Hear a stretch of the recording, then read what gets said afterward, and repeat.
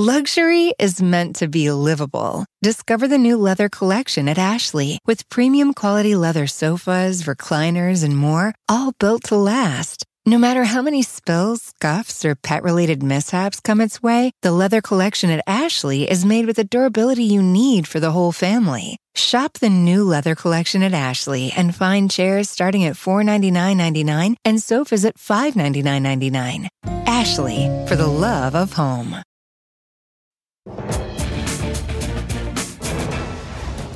Tonight on the ReidOut. I think there's also a question about why Trump's lawyers apparently were so misleading, potentially lying in the affidavit, saying they'd returned all the information. And I think, there's a difference between playing a lawyer on TV and actually having good legal counsel. Ouch. Scathing remarks from Mike Pence's former chief of staff as those very lawyers now claim that Trump's stashing of highly classified documents at Mar-a-Lago is nothing more than a storage dispute. Plus, new reporting tonight from the New York Times on an escalation of the Justice Department's criminal probe of January 6th, including 40 new subpoenas. Also, she's the woman who defeated Sarah Palin in Alaska, giving hope that Democrats can hold on to their House majority.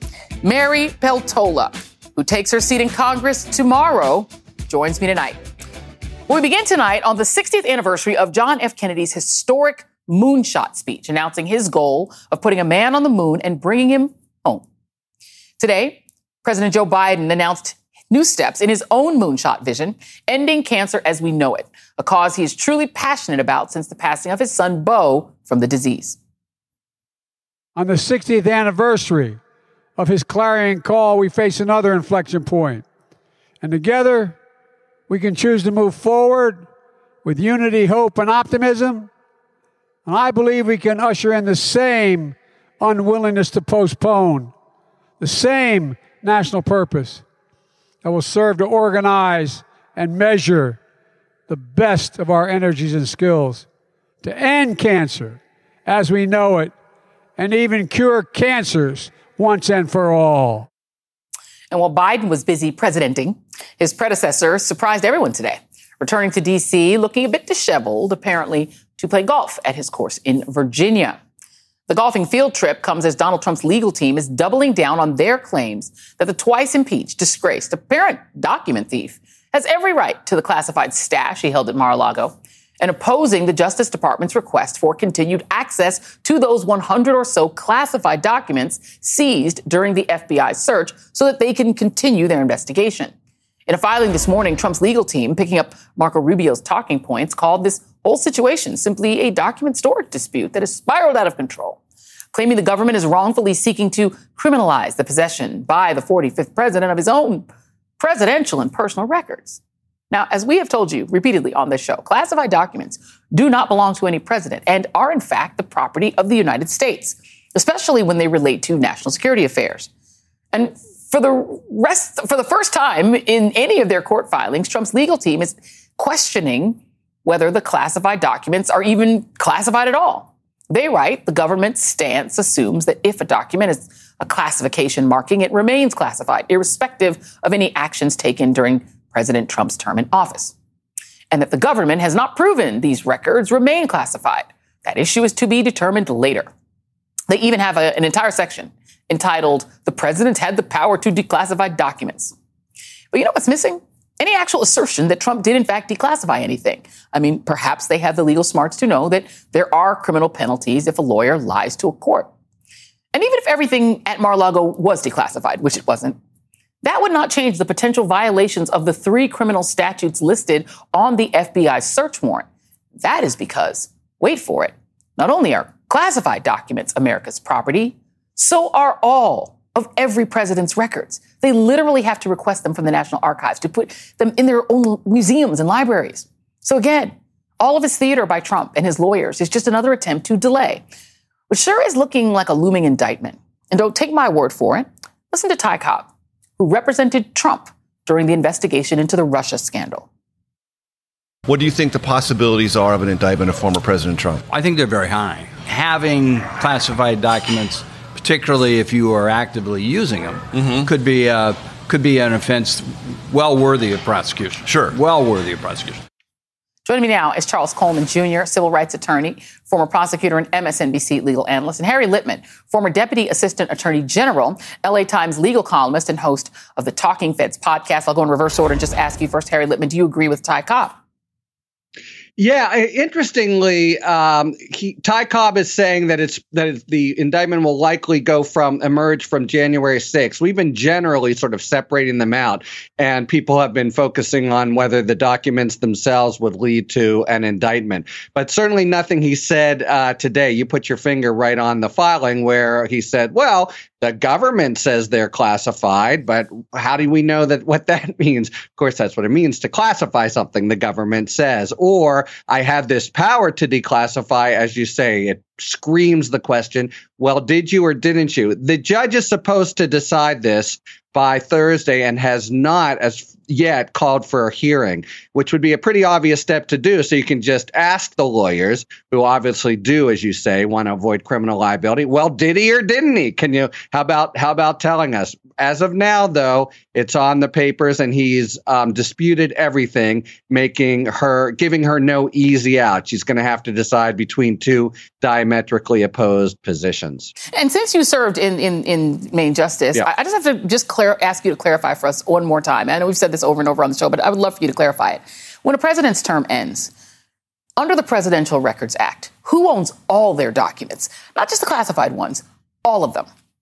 Yeah, even when he's there, look, he is Donald Trump, a former president. Another term for that is citizen. That's all he is. He has some access, as you said, with special kinds of procedures, which just show how wrong he is here, to maybe send somebody and be able to take a picture of something. But it's so clear. Really, you've seen nobody anywhere on any side of the aisle dispute the proposition. These are not his. They belong to the country and the people. And that's even leaving aside the small set of very dangerous documents that he now is trifling with.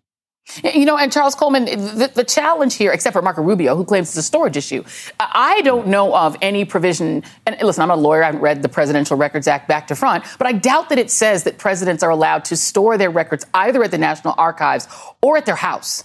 Right. I doubt that there's anything in the law that says you could store them at the White House and leave them in the National Archives, or you could take them, I don't know, to Bedminster. Like, that isn't a thing. And so I feel like there isn't an argument here. Donald Trump did not have the right to have those records, period. And now we have, and look, we don't know what was in the boxes, but it's not like Trump only goes to Mar-a-Lago.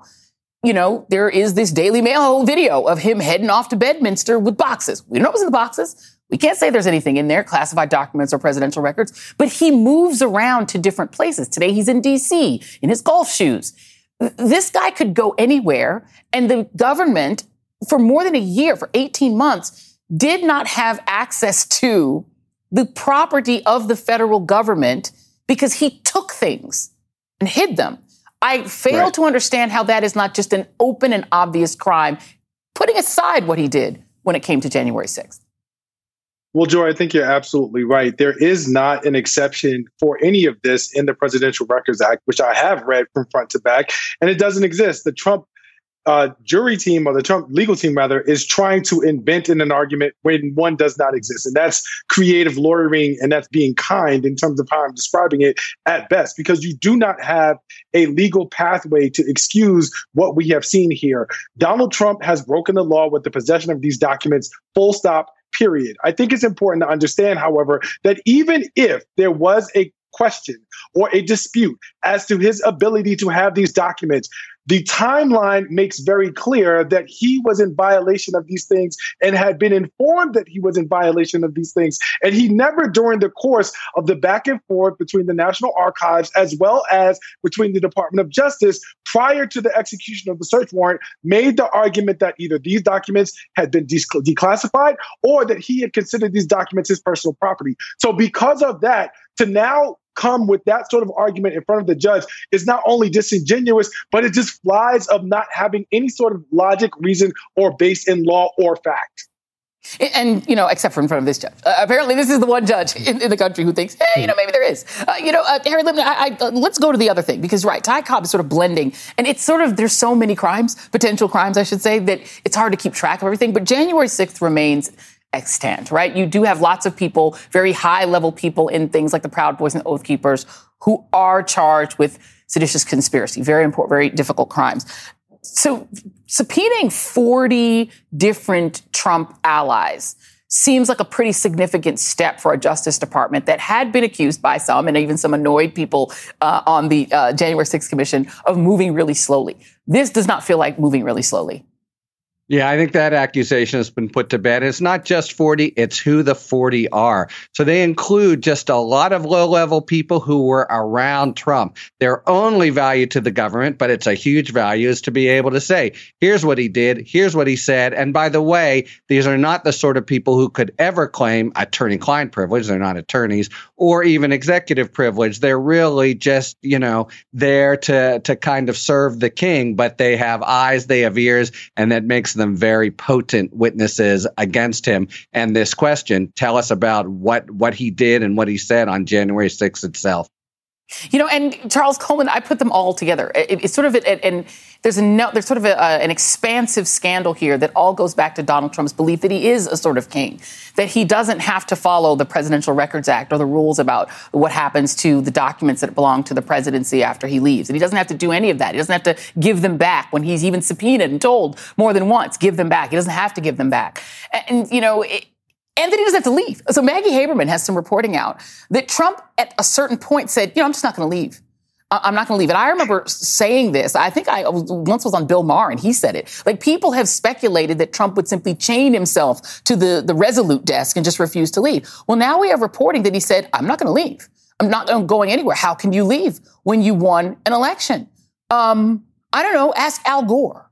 I mean, you leave because your term is over and the Electoral College says goodbye. What do you make of just I feel like they all fit into a piece. Do you? Well, Joy, I had this conversation I had this conversation a number of times before the outcome of the 2020 election, because everything that we had seen from Donald Trump up until that point suggested that he had already considered the possibility that he might not necessarily win. And he gave himself, particularly in public conversation, a window of opportunity to basically allow for him to basically not participate in the peaceful transfer of power. And so I told people who I was close to, be prepared for this man to pull something that does not result in him sort of simply leaving office and riding off into the sunset. I think it's important to understand that when you're trying to peddle a particular narrative, consistency is key. And we have seen consistency from Donald Trump about him sort of not being in the way of moving with the law, moving with the Constitution, moving with the will of the people of America for a very, very long time. And that is something that we're now seeing from his lawyers with respect to them inventing arguments about the law and his ability to do things that he should not be able to do, that he is not legally able to do in their filings, because they are consistently peddling a certain narrative that gives him powers, that gives him abilities, that takes away obligations that he is supposed to have as the former president of the United States and that he's not supposed to have as a regular citizen. This is consistent with selling the narrative that they need the public to buy in order for him to maintain some semblance of support. Harry Litman, Michael Cohen has speculated that essentially this is all about power, that Donald Trump essentially sees himself as the forever president, and it all kind of fits. He said, I'm not leaving, I'm still president. He still refers to himself as president. He puts out statements with 40, with his presidential number on it. And still, there are his supporters who still refer to him as president, on other networks and on podcasts, et cetera. I mean, if you're a prosecutor looking at his behavior, do you then start to marry his refusal to leave the White House to his willingness to foment an insurrection in order to undo the results of the election and allow the peaceful transfer of power, and his after that saying, well, I'm just going to take my records that are mine, that belong to me, classified or not, and take them to my house because this is now the White House. It feels like one narrative to me. I think you can't separate January 6th from what he did with those records. Yeah, I totally agree with you. It's just the sort of essential Trumpian sin of everything is mine. There's no such thing as a public interest. There's only the Trump interest. I just want to say one thing about Haberman, though. That's a bombshell that Charles was just mentioning. But she also has in there him shortly after the election acknowledging that he lost, feeling abashed. Sorry, guys, what did I do wrong? you want to marry something to the insurrection. The knowledge that he's lost really married up with what he did to try to stay in power, paint a very strong picture for our prosecutor of criminal conduct. Indeed. Amen. We shall see how this works out. Charles Coleman, Harry Littman, thank you both. Up next on the ReidOut, voter registrations are surging all across the country, especially among women. What it all means with the midterms just 8 weeks away. The ReidOut continues after this. Meet Stacy. Stacy's on the hunt for a new pair of trendy glasses. Call me picky, but I just can't find the one. Luckily for Stacy, Walmart Vision has virtual try-on. Now she can try on hundreds of frames virtually, then upload her prescription and get new glasses delivered right to her door. Really? Yeah, really. Well, the hunt just took a turn for the better. Buy your next pair of glasses with virtual try-on from Walmart. Welcome to Easy Eye Care. Welcome to your Walmart. Restrictions apply. See walmart.com for details. Luxury is meant to be livable. Discover the new leather collection at Ashley with premium quality leather sofas, recliners, and more, all built to last. No matter how many spills, scuffs, or pet-related mishaps come its way, the leather collection at Ashley is made with the durability you need for the whole family. Shop the new leather collection at Ashley and find chairs starting at $499.99 and sofas at $599.99. Ashley, for the love of home. This time last year, President Biden's approval numbers were dropping, gas prices were on the rise, and the Democrats' legislative agenda seemed to be on life support. But a lot can change in a year. And with the midterm elections less than 2 months away, gas prices are down, inflation is slowing and dropping as a priority issue for voters behind threats to democracy. Two key factors have played into the shifting winds: Republican extremism and abortion. In June, the Select Committee made clear to the American public just how far Donald Trump and his Republican allies were willing to go on overturning the free and fair election of Joe Biden, utilizing any means necessary, including violence. During a speech in Philadelphia earlier this month, President Biden highlighted that extremism as he went after MAGA Republicans for their threats to democracy. Now, according to a new Reuters poll, a bipartisan majority of Americans agree with Biden that Trump's movement is undermining democracy. 58%, including 1 in 4 Republicans, said Trump's Make America Great Again movement is threatening America's democratic foundations. The other key factor has been the Supreme Court's decision to roll back reproductive rights.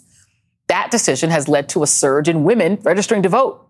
Since that ruling, women have outpaced men in new voter registrations by 11 percentage points in Ohio, 12 points in Pennsylvania, and 15 points in Wisconsin. In Georgia, the margin was 6 points, and in North Carolina, 7 points.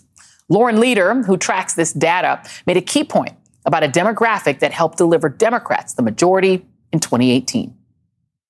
We're really seeing that shift left, that shift towards the Democrats among independent women. Yeah. They're more likely to say that Democrats reflect their values, care about people like them. And that's all really important, especially in battleground states where those independent women have an enormous, really outsized role to play.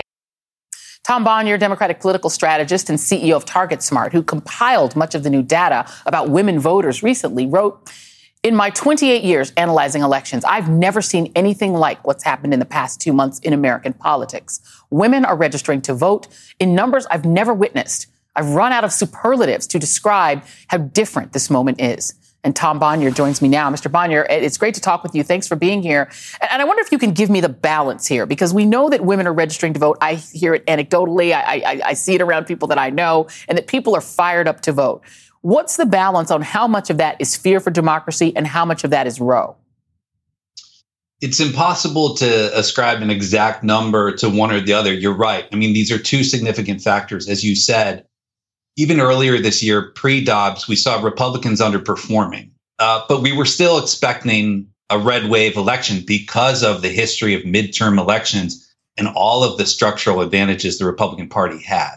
But what we have seen is, since the Dobbs decision was handed down on June 24th, massive surges in women registering to vote, with Kansas leading the way, seeing this astounding 40% gender gap which really drove the pro-choice victory in that state last month, which surprised, I think, all of us. Now, as we look at these other states, and as you can see here, significant advantages, all that have developed since that Dobbs decision. So I really think it's a combination of both that have got us to this point where we have to be questioning whether or not this red wave really will happen.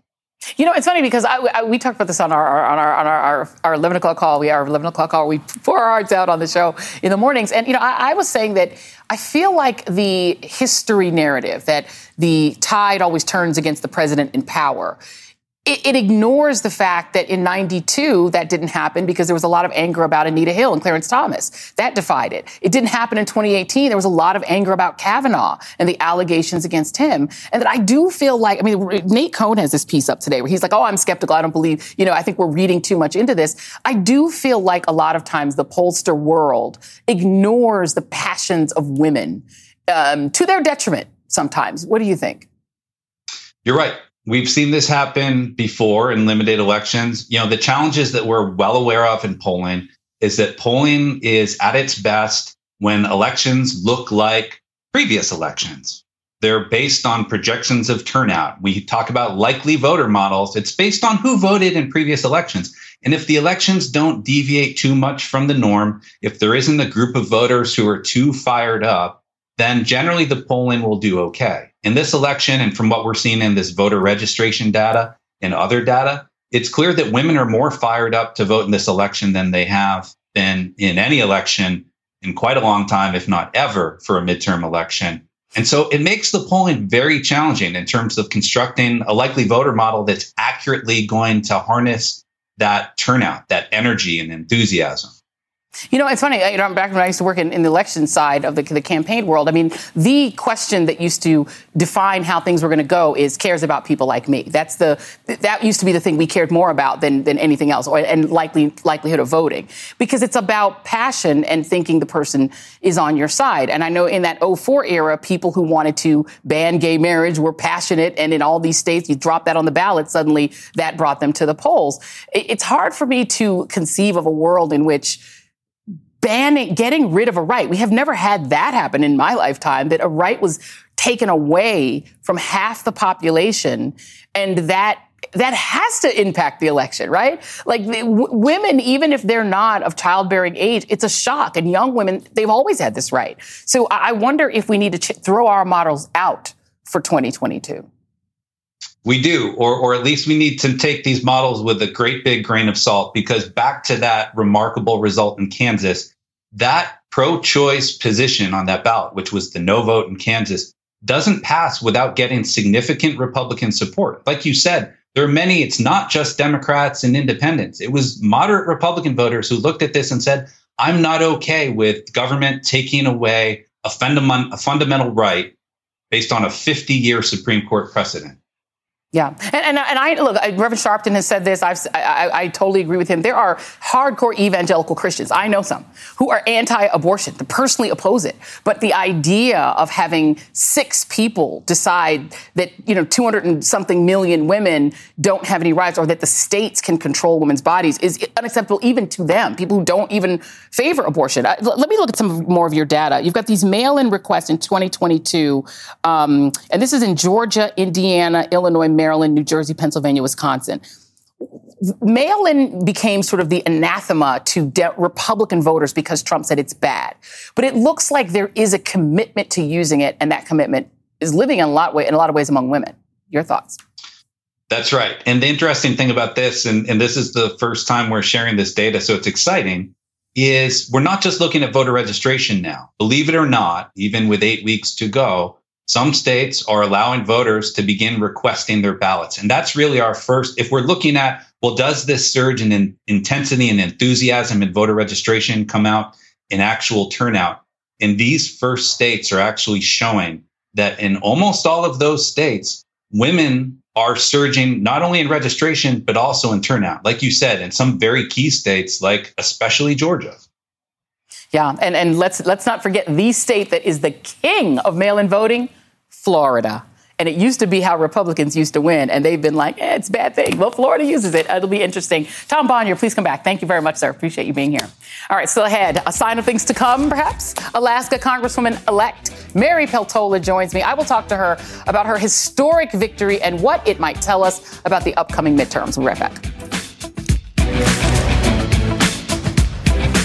Luxury is meant to be livable. Discover the new leather collection at Ashley with premium quality leather sofas, recliners, and more, all built to last. No matter how many spills, scuffs, or pet-related mishaps come its way, the leather collection at Ashley is made with the durability you need for the whole family. Shop the new leather collection at Ashley and find chairs starting at $499.99 and sofas at $599.99.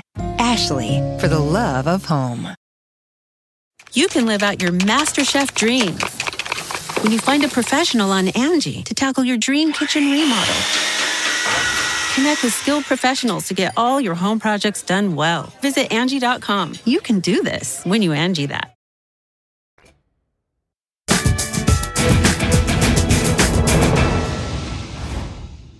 From a small Yupik fishing village on the Kuskokwim River, 5 terms as a state legislator from Bethel, 8 years as chair of the Bipartisan Bush Caucus for rural legislators. Proud Coast Guard mom, leader of the Kuskokwim River Intertribal Fish Commission, working to protect Alaska salmon. I'm the Democratic woman who can win. That right there is Mary Peltola, and tomorrow she will be sworn in as Alaska's first Democratic House member in nearly 50 years, as well as the first Alaskan native to serve in Congress. She's also the perfect example of why Republicans, they should be nervous about November. After pulling off a stunning and historic upset, defeating Republicans Sarah Palin and Nick Begich in the state's special election. All three will be facing off again in November's midterms, this time for a full 2-year term. And joining me now is Congresswoman-elect Mary Peltola of Alaska. Now I can congratulate you on air, as I did get a chance to do off air. It's exciting. You get sworn in tomorrow. What time? 6:30 Eastern Standard Time, 10:30 p.m. Alaska time. That it is exciting. And I can imagine that I did ask you, I will ask you again, have you picked out an outfit? I know this is completely shallow, but... Well, it is important because that seems to be what people talk about most. But yes, I do have a dress that I have worn. I wore it to my son's boot camp graduation from the Coast Guard last September. It's nothing new, but it's comfortable. It's going to be a really long day. Yeah. So comfort is the key. I have to say, we were talking about Giassi Ross was on. You were his Who Won the Week, after you won. And it is exciting, I think, for Indigenous people who are the first people of this nation have so little representation in presidential administrations. There's one person, and in Congress. So you're going to be the first Alaskan native to actually represent your state. How is that feeling for you? Well, I'm very proud of my Yupik heritage, and it is noteworthy. And, I think, in response to your comment, I think there were hundreds of years of an effort to assimilate and erase Native people, but we're tough, we're survivors, and I am also half white. My dad is from Nebraska, he's German American, and so I carry that heritage with me as well, proudly. Yeah. And so I really want to emphasize, especially to Alaskans, that I'm here to represent all Alaskans, no matter what your ethnic background is. You sound a little bit like Barack Obama, right? Because you're coming from these two different worlds and you're sort of merging them. You physically merge them in your own family, in your own life, and you're able to do that politically. We were talking a little bit about just the physical stamina you have to campaign in Alaska. You're going from island to island, flying from place to place. How strenuous was that campaign? It's a huge state. If you cut Alaska in half, Texas would be the third largest state in the nation. We're enormous. We have more coastline than the lower 48. We're just really big. And my campaign manager even noticed, he followed our campaign for a couple days on the road, and he said, this is like a presidential campaign because you wake up in one town and at night you're 900 miles away and you're in a completely different place, and you can only get around by plane very often. So it's big. It's grueling. And representing that state means that you have to continue to do that. You have to go, you want to represent and see all of these communities. We talked about the physical stamina that it's going to take to go through tomorrow. Let's talk about the mental and emotional stamina it's going to take to be in a body where 129 people voted to overturn the election. There are insurrectionists there that are practicing the big lie every day, still lying about the election, still saying the president of the United States is not president. You beat Sarah Palin, who is a very divisive figure, a very ultra MAGA figure. But the fact that you defeated her, I think, signaled to some people that maybe there's an exhaustion with that. Do you think that there's an exhaustion with that? And what are you sort of bracing yourself for in dealing with this Congress? Well, I do think there's an appetite for folks who want to bring people together and focus on the commonality. We all want good houses and good schools for our kids and jobs that pay a livable wage and a healthy economy, healthy environment, social security. We all want those things. I am very sensitive about the way in which MAGA people feel disenfranchised, forgotten, left behind. I think so many of different segments of our population feel that way, and now Caucasians are feeling that way, and men are feeling that way. So I think that really signals to us that across America, we have just got to do better at making sure that we're talking about how we're all in this together. A rising tide lifts all boats. We have a very diverse population, but we have a common future, and we're all in this together. And one of the things I like to say is no American is my enemy. If you're an American, I want to work with you. You're my teammate.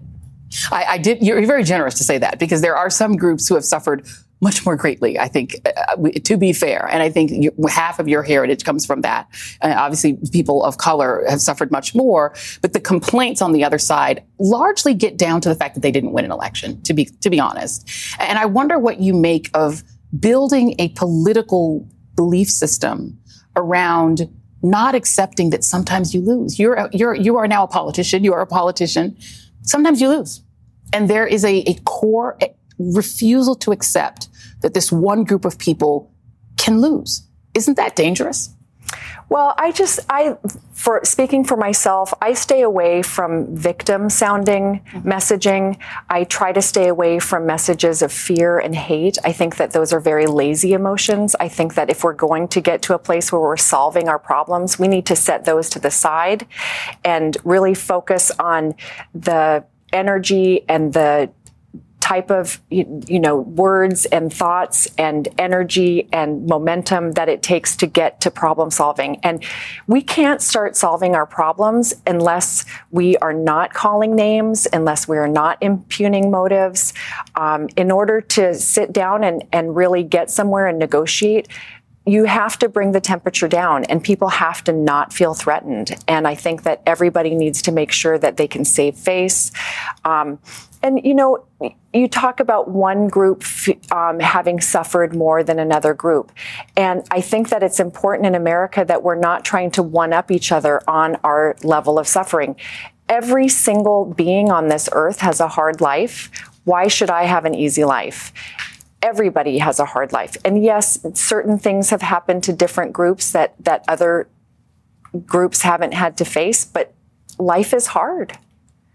I think that your philosophy fits perfectly with when Michelle Obama says, when they go low, we go high. You obviously go high. Mary Peltola, Congresswoman-elect, and tomorrow Congresswoman Mary Peltola. We'll be watching. Thank you very much. Thank you, Really Joy. appreciate you. Thank you. All right, congratulations. Okay, so up next, we have, which time am I on? Which major developments in Putin's war as Ukrainian forces report significant gains and Russian officials try to find a way to describe this as anything other than a humiliating defeat. Stay with us.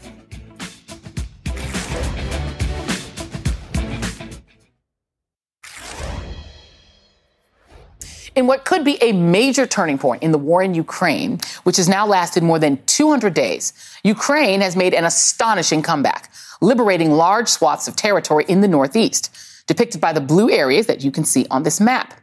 They claim to have pushed the Russian military all the way back to the border in some areas. It's so bad that even Russian pundits are admitting on state-run TV that their military is failing and that their country is in trouble. And dozens of municipal deputies are circulating a petition calling on Putin to resign. Of course, Russia's official position is that they're just regrouping.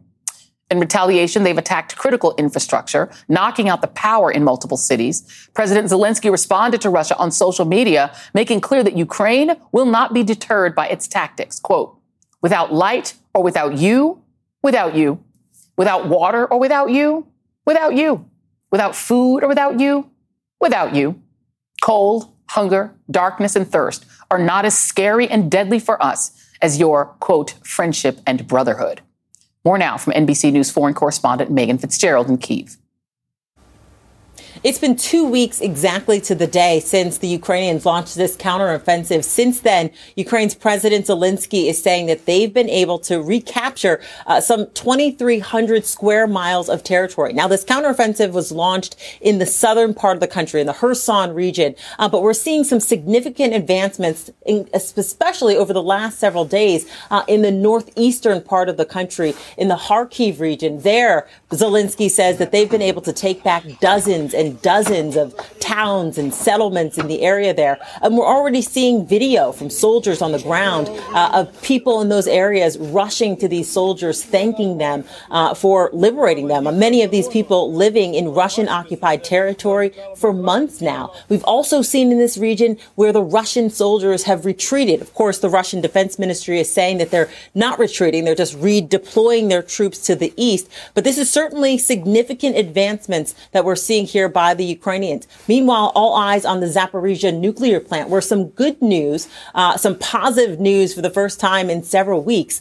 Ukrainian officials, energy officials, are saying that they've been able to restore a second power line to this plant. Of course, the concern here is increased shelling at any time could knock these plants, these lines going to the plant offline. But at this point, there is some good news that the plant is being powered by 2 external lines.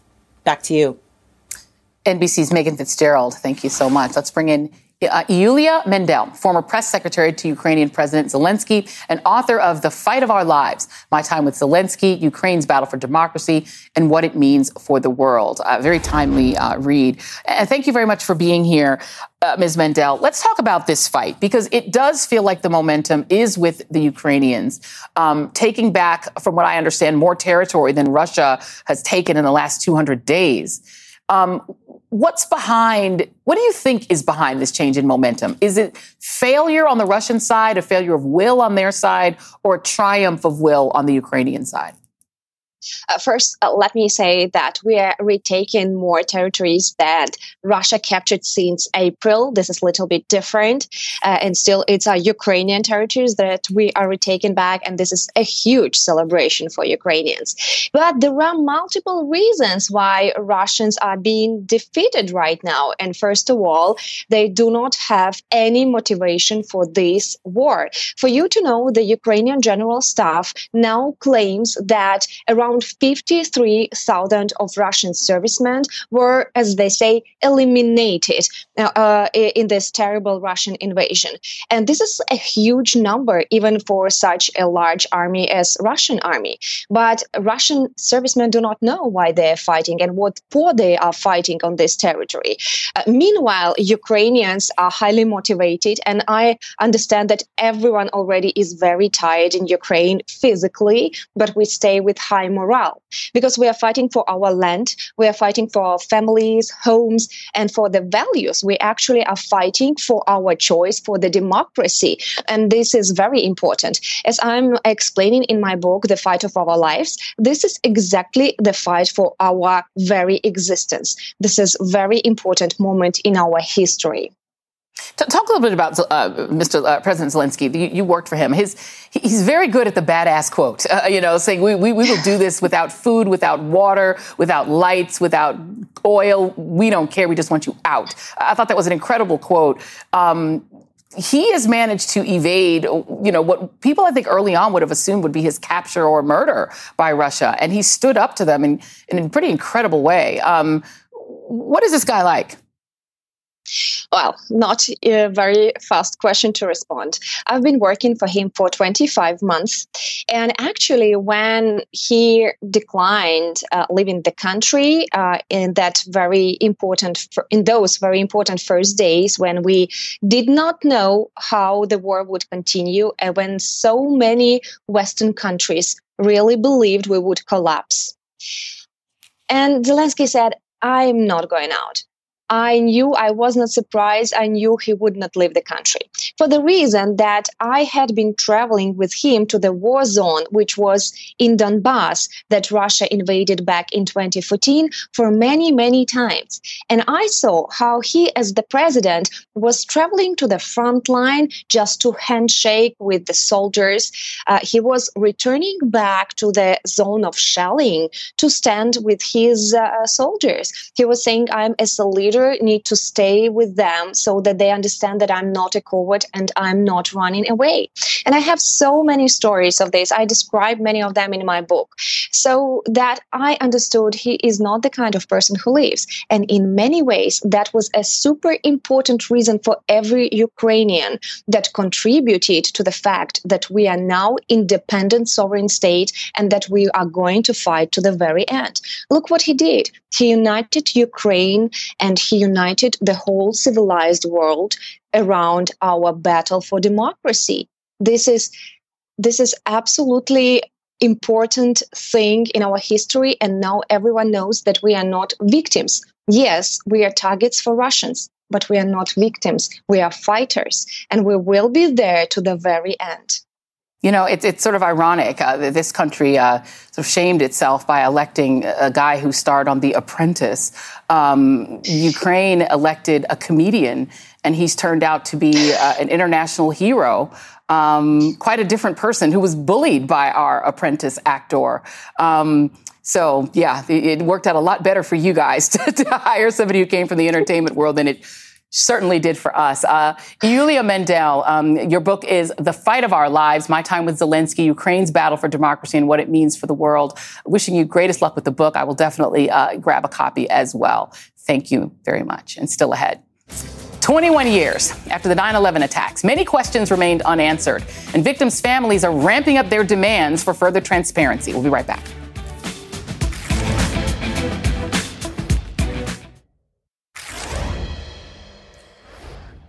Over the weekend, you would be forgiven if you didn't notice that it was the anniversary of 9/11. The coverage was full of the Queen's funeral arrangements and all the pomp and pageantry that goes along with it. But back here in the colonies, President Biden commemorated the 21st anniversary of the September 11 attacks and paid tribute to the emergency workers and families of the nearly 3,000 victims we lost that day. The terrorist attack inflicted a devastating toll on Americans, and decades later, much is still unknown. Families have been pushing presidents to declassify material to shed light on key remaining mysteries, such as the connection between the Saudi government and the hijackers who carried out the attacks. Last year, President Biden ordered the declassification of 9/11 investigation documents after Trump made the empty promise that he would do so himself. Families of 9/11 victims say those documents could validate their claim that Saudi Arabia played a role in the attacks, something Trump has repeatedly tried to downplay, especially when his golf club in Bedminster hosted the third event for Live Golf, the professional golf circuit bankrolled by the Saudi crown prince, who is most famous for his moral proximity to a certain bone saw. Dozens of 9/11 family members and survivors protested the event, including Brett Eagleson, whose father was killed on 9/11. It is absolutely shameful. It is absolutely disgusting that we have to be here today, coming out in full force, shaming a former president and shaming golfers and shaming people at large who are doing business with this Saudi-funded golf league. In the days leading up to that Live Golf tournament, Trump said something extremely weird, that nobody's gotten to the bottom of 9/11. Never mind his assertion back in 2016 that the Saudis were behind the attacks.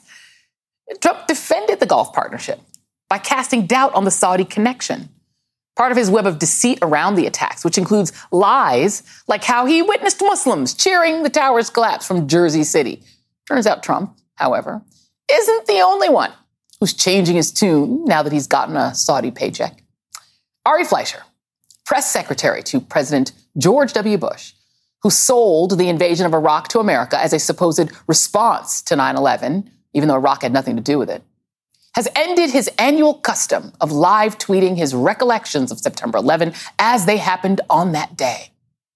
Critics note he made the announcement after getting hired to do PR for the Saudis' golf venture.